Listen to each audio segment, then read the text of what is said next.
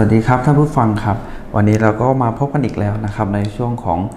ชุมชนวิชาการนะครับก็พบกันประจำนะครับอังคารสุดท้ายของเดือนนะครับซึ่งวันนี้ก็จะเป็นหน้าที่ของสถาบันวัฒนธรรมศึกษา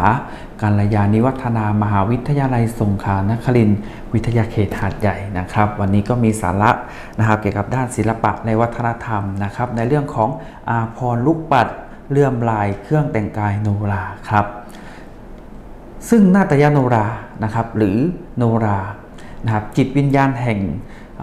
ดินแดนใต้นะครับศาสตร์แห่งการไล่ลำนะครับที่คนใต้เรียกสั้นๆกันว่าโนรานะครับก็จะเป็นชื่อศิลปะการแสดงพื้นเมืองอย่างหนึ่งนะครับของภาคใต้นะครับที่มีบทร้องเป็นกลอนสดนะครับแล้วก็ผู้ขับร้องจะต้องใช้ปฏิภาณไหวพริบนะครับสรรหาคำให้สัมผัสกันได้อย่างฉับไวนะครับก็จะมีความหมายนะครับทั้งด้านของบทร้องท่ารำนะครับเครื่องดนตรีนะครับประกอบไปด้วยกลองโมงปีทับนะครับแล้วก็แตรนะครับซึ่งโนรานะเขาจะเป็นการละเล่นที่มีทั้งการร้องการรำนะครับในส่วนบางส่วนเนี่ยอาจจะเล่นเป็นเรื่องราวนะครับแสดงเป็นเรื่องนะครับแล้วก็บางโอกาสก็แสดงตามคติความเชื่อที่เป็นพิธีกรรมที่เกี่ยวข้องกับวิถีชีวิตมาตั้งแต่สมัยโบราณนะครับซึ่งเสน่ห์ของโนราอยู่ที่เครื่องแต่งกายนะครับที่มีสีสันนะครับแล้วก็ทักษะของศิลปินที่แสดงการไล่รำการร้องได้อย่างมีปฏิภาณไหวพริบนะครับการไล่รำเนี่ยด้วยท่วงท่าที่งดงามอ่อนช้อยนะครับแต่ทว่านะครับแฝงไปด้วยความเข้มแข็งมั่นคงนะครับแล้วก็ฉับไวนะครับแล้วก็มีพลังอย่างน่าเกรงขามนะครับผู้แสดงจะต้องเคลื่อนไหวนะครับเร้าใจสนุกสนานนะครับรำประกอบจังหวะดนตรีหรือรำประกอบบทร้องนะครับภายใต้เครื่องแต่งกายที่มีน้ำหนักนะครับการแต่งกายโนราก็จะมีลักษณะคล้ายคลึงกับกินนารีนะครับประกอบไปด้วยเสิร์ธนะครับซึ่งเป็นถือว่าเป็นของสูงที่คณะโนราต้องใช้ในพิธีกรรมไหว้ครูนะครับหรือการทำโนราโรงครูนะครับซึ่งสันนิษฐานว่าเสิร์ธนะครับมี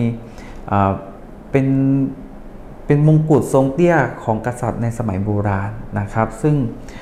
จากหลักฐานก็อาจจะพบในเรื่องของศิลปกรรมนะครับจากพระพุทธรูปนะครับที่มีการทรงเสิร์ธนะครับหรือใน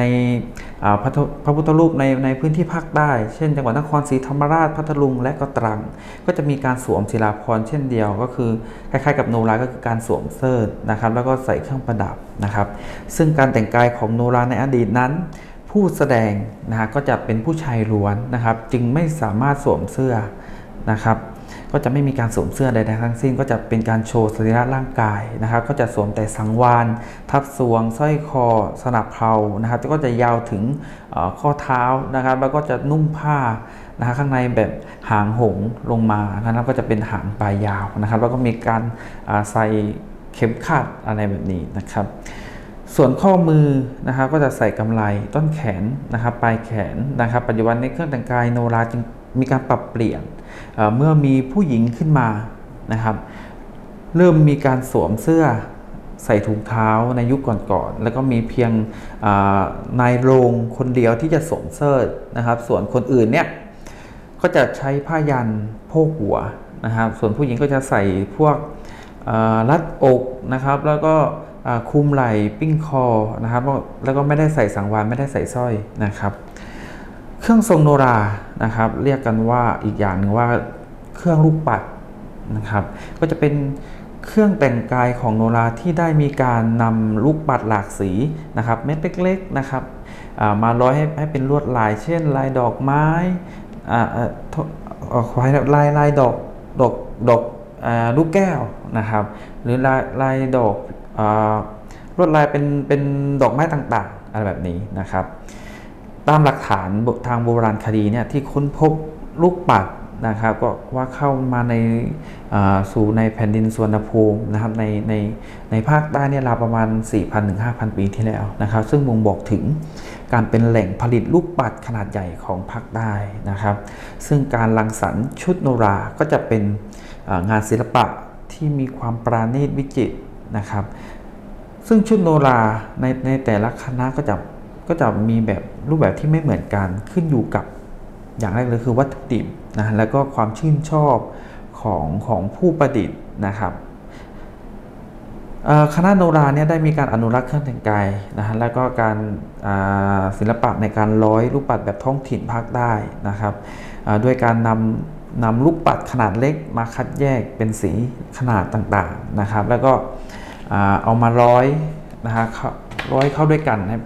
นะครับโดยการใช้ด้ายหรือเชือกนะครับมาผูกเข้าด้วยกันนะครับเพื่อประกอบเป็นชิ้นส่วน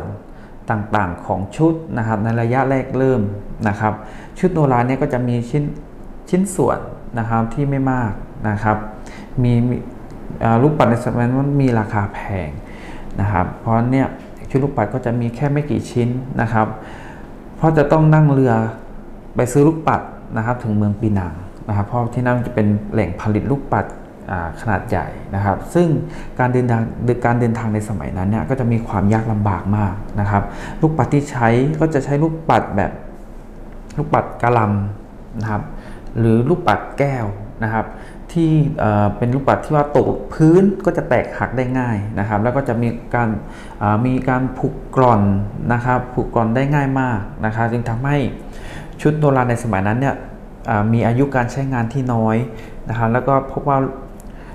โดยทั่วไปเนี่ยในปัจจุบันเนี่ยจะหาดูได้ยากนะครับแต่ที่พบในทั่วไปในปัจจุบันนะครับก็คือในสมัยรัชกาลที่4ถึง5นะครับชุดโนราก็ยังคงให้เห็นโครงสร้างลูกปัดตัวเต็มอยู่แต่ยกเว้นชิ้นส่วนนะให้เห็นโครงสร้างของสรีระที่สง่างามส่วนสีก็มักจะใช้ตามวัตถุดิบนะครับที่หาได้นะเช่นสีดำสีขาวสีน้ำตาลอะไรแบบนี้นะครับต่อมาเนี่ยในประมาณปีพศ2480นะครับเมื่อมีการทำลูกปัดเม็ดโตขึ้นนะครับก็จะมีสีเยอะขึ้นนะครับแล้วก็ราคาก็เริ่มถูกลงนะครับก็สามารถหาซื้อได้ง่ายขึ้นการทำลูกปัดจึงเพิ่มชิ้นส่วนให้มากขึ้นนะเครื่องลูกปัดโนราในยุคนั้นน่ะก็จะเป็นแบบเครื่องต้นนะครับก็คือการร้อยลูกปัดให้เป็นเสื้อนะครับติดโดยที่ไม่มีการแยกชิ้นส่วนนะครับโดยการใช้ลูกปัดมีอยู่2แบบก็คือแบบลูกปัด4ด้านนะครับ4ด้านก็คือเป็นลูกปัดเม็ดโตหน่อยนะครับกับลูกปัดแมงลูมก็จะเป็นเม็ดเล็กลงไปอีกนะครับเมื่อทำเสร็จแล้วก็จะเป็นลักษณะแบบว่าเบาขึ้นนะครับซึ่งหาชมได้ยากในปัจจุบันนะครับเนื่องจากว่าลูกปัดเนี่ยลักษณะดังกล่าวเนี่ยมันผลิตยากอะไรแบบนี้นะครับแต่ปัจจุบันเนี่ยถามว่าหาได้ไหมก็พอหาได้นะครับเพราะว่ายิ่งเม็ดเล็กเนี่ยลายลวดลายเนี่ยก็จะเห็นได้ละเอียดยิ่งขึ้นนะครับทีนี้การทำชุดลูกปัดโนราจึงเปลี่ยนไปตามยุคตามสมัยนะครับแต่การร้อยลูกปัดส่วนใหญ่ก็ยังคงใช้วิธีแบบดั้งเดิมนะครับก็จะมีอยู่3แบบด้วยกันนะครับแบบที่1การร้อยเป็นช่อนะครับก็จะเป็นการร้อยคล้ายกับลวดลายของตาข่ายหรือแหนะครับโดยใช้ลูกปัดข้างละ2เม็ดนะครับมาผูกเชื่อมต่อกันนะครับด้วยลูกปัดอีกเม็ดหนึ่งนะครับแล้วก็ผูกเข้ากันด้วยกันนะครับจึงกลายเป็น1ช่อนะครับอย่างที่2ก็ร้อยแบบ5-3นะครับเป็นวิธีการโดยใช้ลูกปัดนะครับ5เม็ดนะครับแล้วก็ลูกปัด3เม็ดนะครับมาร้อยในเชือกคู่เดียวกันนะครับให้เป็นดอกนะครับเขาจึงเรียกว่า5-3นะครับอีกแบบหนึ่งนะครับแบบที่3ก็คือแบบร้อยแบบ3-3นะครับก็จะเป็นวิธีการร้อยโดยการใช้ลูกปัดครั้งละ3เม็ดนะครับจำนวน2ครั้งนะครับผูกร้อยให้กลายเป็นลายดอกเดียวกันโดยใช้เชือกเพียง2เส้นนะครับวิธีนี้ก็จะเป็นวิธีที่นิยมมากนะครับในการร้อยลูกปัดนะครับเพราะจะทำให้ชุดลูกปัดเนี่ยมีความแน่นนะครับมีความแน่นขึ้นนะครับจะไม่มีช่องว่างแบบห่างๆเกินไปนะครับซึ่งสีก็จะใช้นิยมสีที่มีความเรียกว่าคุณโบราณเรียกว่าสีตัดกันนะครับต้องมีสีตัดกันนะครับแต่ปัจจุบันเนี่ยก็จะมีการเพิ่มลูกเล่นนะครับโดยการใช้ ลวดลายที่เป็นแบบการไล่สีนะครับโทนสีเขียวสีแดงสีน้ำเงินอะไรแบบนี้นะครับมันก็ขึ้นอยู่กับบริบทของแต่ละยุคแต่ละสมัยแล้วก็ความต้องการหรือการที่จะปรับเปลี่ยนตัวเองให้มีงานเพิ่มขึ้นให้มันดูแปลกตานะครับทีนี้เครื่องแต่งกายโนราในปัจจุบันนะครับก็จะประกอบไปด้วยสิ่งสำคัญนะครับอย่างแรกเลยก็คือผ้านุ่งนะครับหรือนะผ้านุ่งชุดลูกปัดและเครื่องประดับนะครับจะแบ่งเป็น3ประเภทนะครับก็คือเป็นส่วนของผ้านุ่งส่วนของเครื่องลูกปัดและก็ส่วนของเครื่องประดับนะครับทีนี้เนี่ยจะแยกชิ้นส่วนให้ละเอียดขึ้นนะครับของการแต่งกายของโนรานะครับก็คือชิ้นแรกเลยนะครับถ้าเริ่มจากศีรษะก็คือเสิร์ธนะครับเสิร์ธเนี่ยเป็นเครื่องประดับศีรษะที่งดงามนะครับลักษณะคล้ายมงกุฎทรงเตี้ยนะครับก็จะมีการครอบหน้านะครับโครงเสิร์ธก็จะสานด้วยไม้ไผ่นะครับส่วนเพดานข้างในเนี่ยนะครับก็จะทำด้วยไม้ทองหลางนะครับยอดเสิร์ธนะครับก็จะทำด้วยไม้ลักนะครับส่วนหูนะครับก็จะทำด้วยไม้ยอนะครับการนำไม้ที่มีชื่อที่ว่ายอทองลักมาทำนะครับมาทำเสิร์ธนะครับเพื่อความเป็นสิริมงคลนะครับแล้วก็จะมีการลงลักปิดทองนะครับตกแต่งด้วยกระจกนะครับกระจกแล้วก็ใส่พลอยนิดหน่อยนะครับพลอยเนี่ยก็ขึ้นอยู่กับผู้ที่สวมใส่นะครับว่าจะตกแต่งแบบไหนนะครับแล้วก็เสื้อเนี่ยนะครับด้านบนก็จะใส่ด้วยด้ายมงคลนะครับประกอบกับดอกไม้ทัดหูด้านซ้ายหรือด้านขวาก็ได้แล้วแต่ถนัดของผู้แสดงนะครับอย่างที่2ชิ้นต่อไปก็คือสนับเพลานะครับสนับเพลานะครับหรือเรียกอีกชื่อนึงว่ากางเกงนะครับก็จะเป็นกางเกงขายาวสีขาวนะครับแต่ปัจจุบันนี้ก็จะมีหลากสีด้วยกันนะสีน้ำเงินสีแดงแล้วแต่ผู้ใส่นะครับเดี๋ยวนี้ก็แล้วแต่ผู้ใส่ว่าจะต้องการใส่สีอะไรนะครับก็จะยาวประมาณครึ่งหน้าแข้งนะครับของผู้แสดงนะครับปลายขานะครับปลายขากางเกงก็จะมักจะตกแต่งด้วยลวดลายใช้ลูกปัดบ้างหรือใช้ลายผ้าบ้างนะครับหรือการใช้เขาเรียกว่าดิ้นเงินนะครับปักเข้าไปเพื่อความสวยงามนะครับทำลวดลายต่างๆนะครับชิ้นต่อไปก็เป็นผ้านุ่งนะครับผ้านุ่งเนี่ยก็จะเป็นผ้าพิมพ์ลายไทยนะครับผืนยาวก็เป็นผืนสี่เหลี่ยมผืนผ้านะครับหรือผ้ายาวประมาณ4 หลานะครับแต่สมัยก่อนเนี่ยก็จะใช้การนุ่งแบบหางหงนะครับนุ่งแบบโบราณนะครับก็คือนุ่งทับชายนะครับแล้วก็ลังนะครับเหน็บไว้ด้านหลังนะครับแล้วปล่อยชายไว้ห้อยให้ด้านหลังห้อยนะครับเช่นเดียวกับหางหงโจงกระเบนอะไรแบบนี้ปลายเรียกชายที่ทับนะครับแล้วก็ห้อยด้านหลังเนี่ยเขาเรียกว่าหางหงก็จะมีลักษณะคล้ายๆกับการนุ่งหางหงเหมือนโขนละครอะไรแบบนี้นะครับการนุ่งผ้าของโนราก็จะรัดสูงนะครับแล้วก็รัดเป็นรูปแน่นนะครับแน่นแล้วก็แน่นกว่าประเภทของการนุ่งโจงกระเบนนะครับก็จะนุ่งแบบติดเลยนะครับดึงให้สุดเลยนะครับต่อไปนะครับเมื่อเรานุ่งผ้าเสร็จแล้วนะครับเราก็ต้องใช้หน้าผ้านะครับในการปิดตรงส่วนที่เรานุ่งผ้านุ่งไว้นะครับหน้าผ้านี่ก็เป็นลักษณะนะครับลักษณะเดียวกับชายไหวนะครับชายไหวชายแข้งของโขนละครนะครับก็นิยมทำเป็น2ลักษณะก็คือหน้าผ้าที่ร้อยด้วยลูกปัดหลากสีแล้วก็หน้าผ้าที่ปักด้วยดิ้นนะครับหรือเขาเรียกว่าเลื่อมนะครับก็จะมีลักษณะเป็นสี่เหลี่ยมผืนผ้านะครับขนาดกว้างประมาณ4 นิ้วนะครับยาวถึงเข่านะครับก็จะมีอยู่3 ผืนด้วยกันนะครับแล้วก็จะด้านข้างเนี่ยนะครับพอเราแนบติดนะครับ3 ผืนเนี่ยจะแนบติดซ้ายขวาแล้วก็ตรงกลางนะครับแนบติดเอาไว้แล้วปุ๊บเนี่ยชิ้นต่อไปที่มาประดับตกแต่งหน้าผ้าก็คือผ้าห้อยนะครับผ้าห้อยเนี่ยก็เป็นผ้าสีต่างๆนะที่คาดห้อยติดกับหน้าผ้านะก็จะมีลักษณะเป็นผ้าโปร่งก็ได้หรือผ้าอะไรก็ได้ที่เป็นมีสีสัน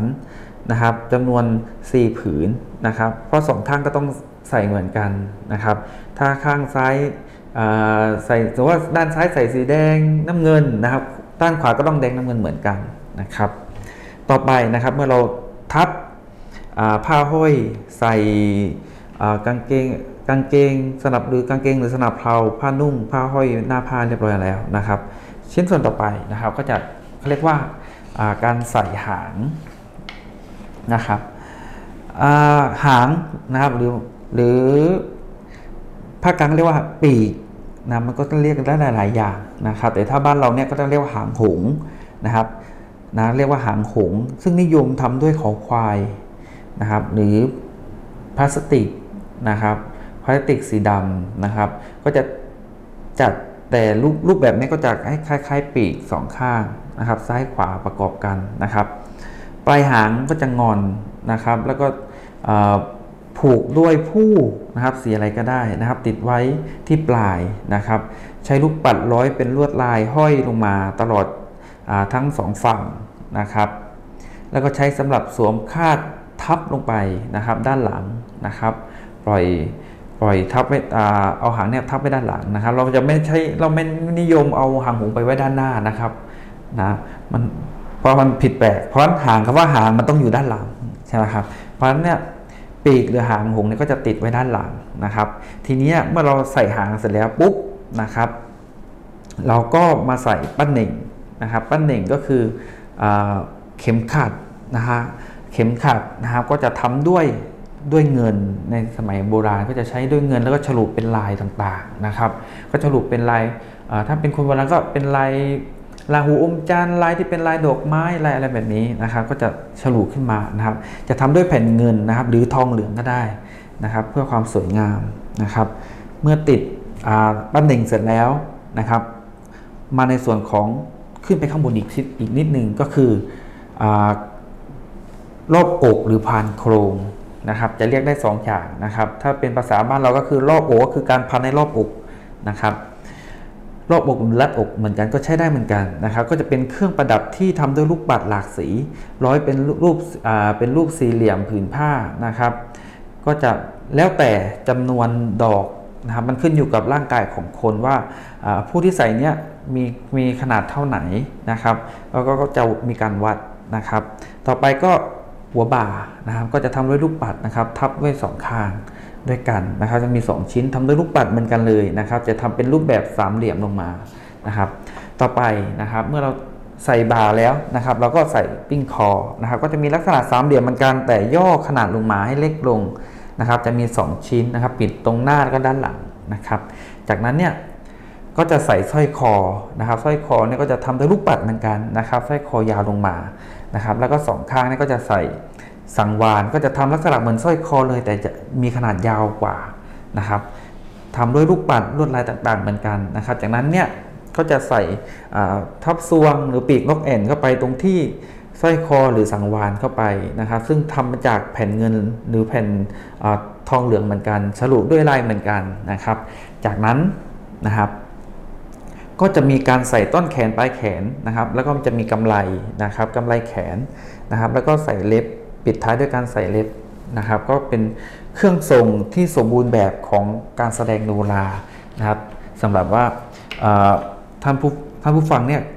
ฟังอธิบายแล้วเนี่ยอยากเห็นของจริงนะครับก็จะเห็นได้ตามโซเชียลต่างๆนะครับถ้าใครสนใจเนี่ยก็ไปเสิร์ชดูนะครับในเรื่องของการแสดงโนราได้ก็ศึกษาผ่านโซเชียลก่อนช่วงนี้นะครับนั่นก็คือรูปแบบของการแต่งกายโนรานะครับว่าตั้งแต่อดีตนะครับเป็นแบบไหนปัจจุบันจะเล่าให้ถึงว่าปัจจุบันเนี่ยมีการรูปแบบการแต่งกายแบบไหนบ้างนะครับก็จะมีการพัฒนานะครับรูปแบบเช่นลวดลายนะครับลวดลายที่ใช้นะครับจากที่เป็นลายลูกแก้วธรรมดาก็จะมีการพัฒนาลายออกมาที่มีความหลากหลายยิ่งขึ้นนะครับเช่นลายรูปลายไทยรูปลายดอกไม้ที่มีความงดมีอะไรขึ้นก็จะมีการพัฒนาขึ้นตามความนิยมของคนในปัจจุบันนะครับนั่นก็คือสาระน่ารู้เกี่ยวกับการ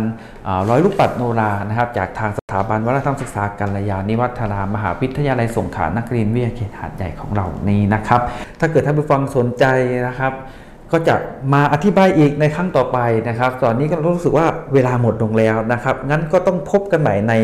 อังคารสุดท้ายในครั้งหน้านะสำหรับวันนี้เนี่ยต้องกล่าวคำว่าสวัสดีครับ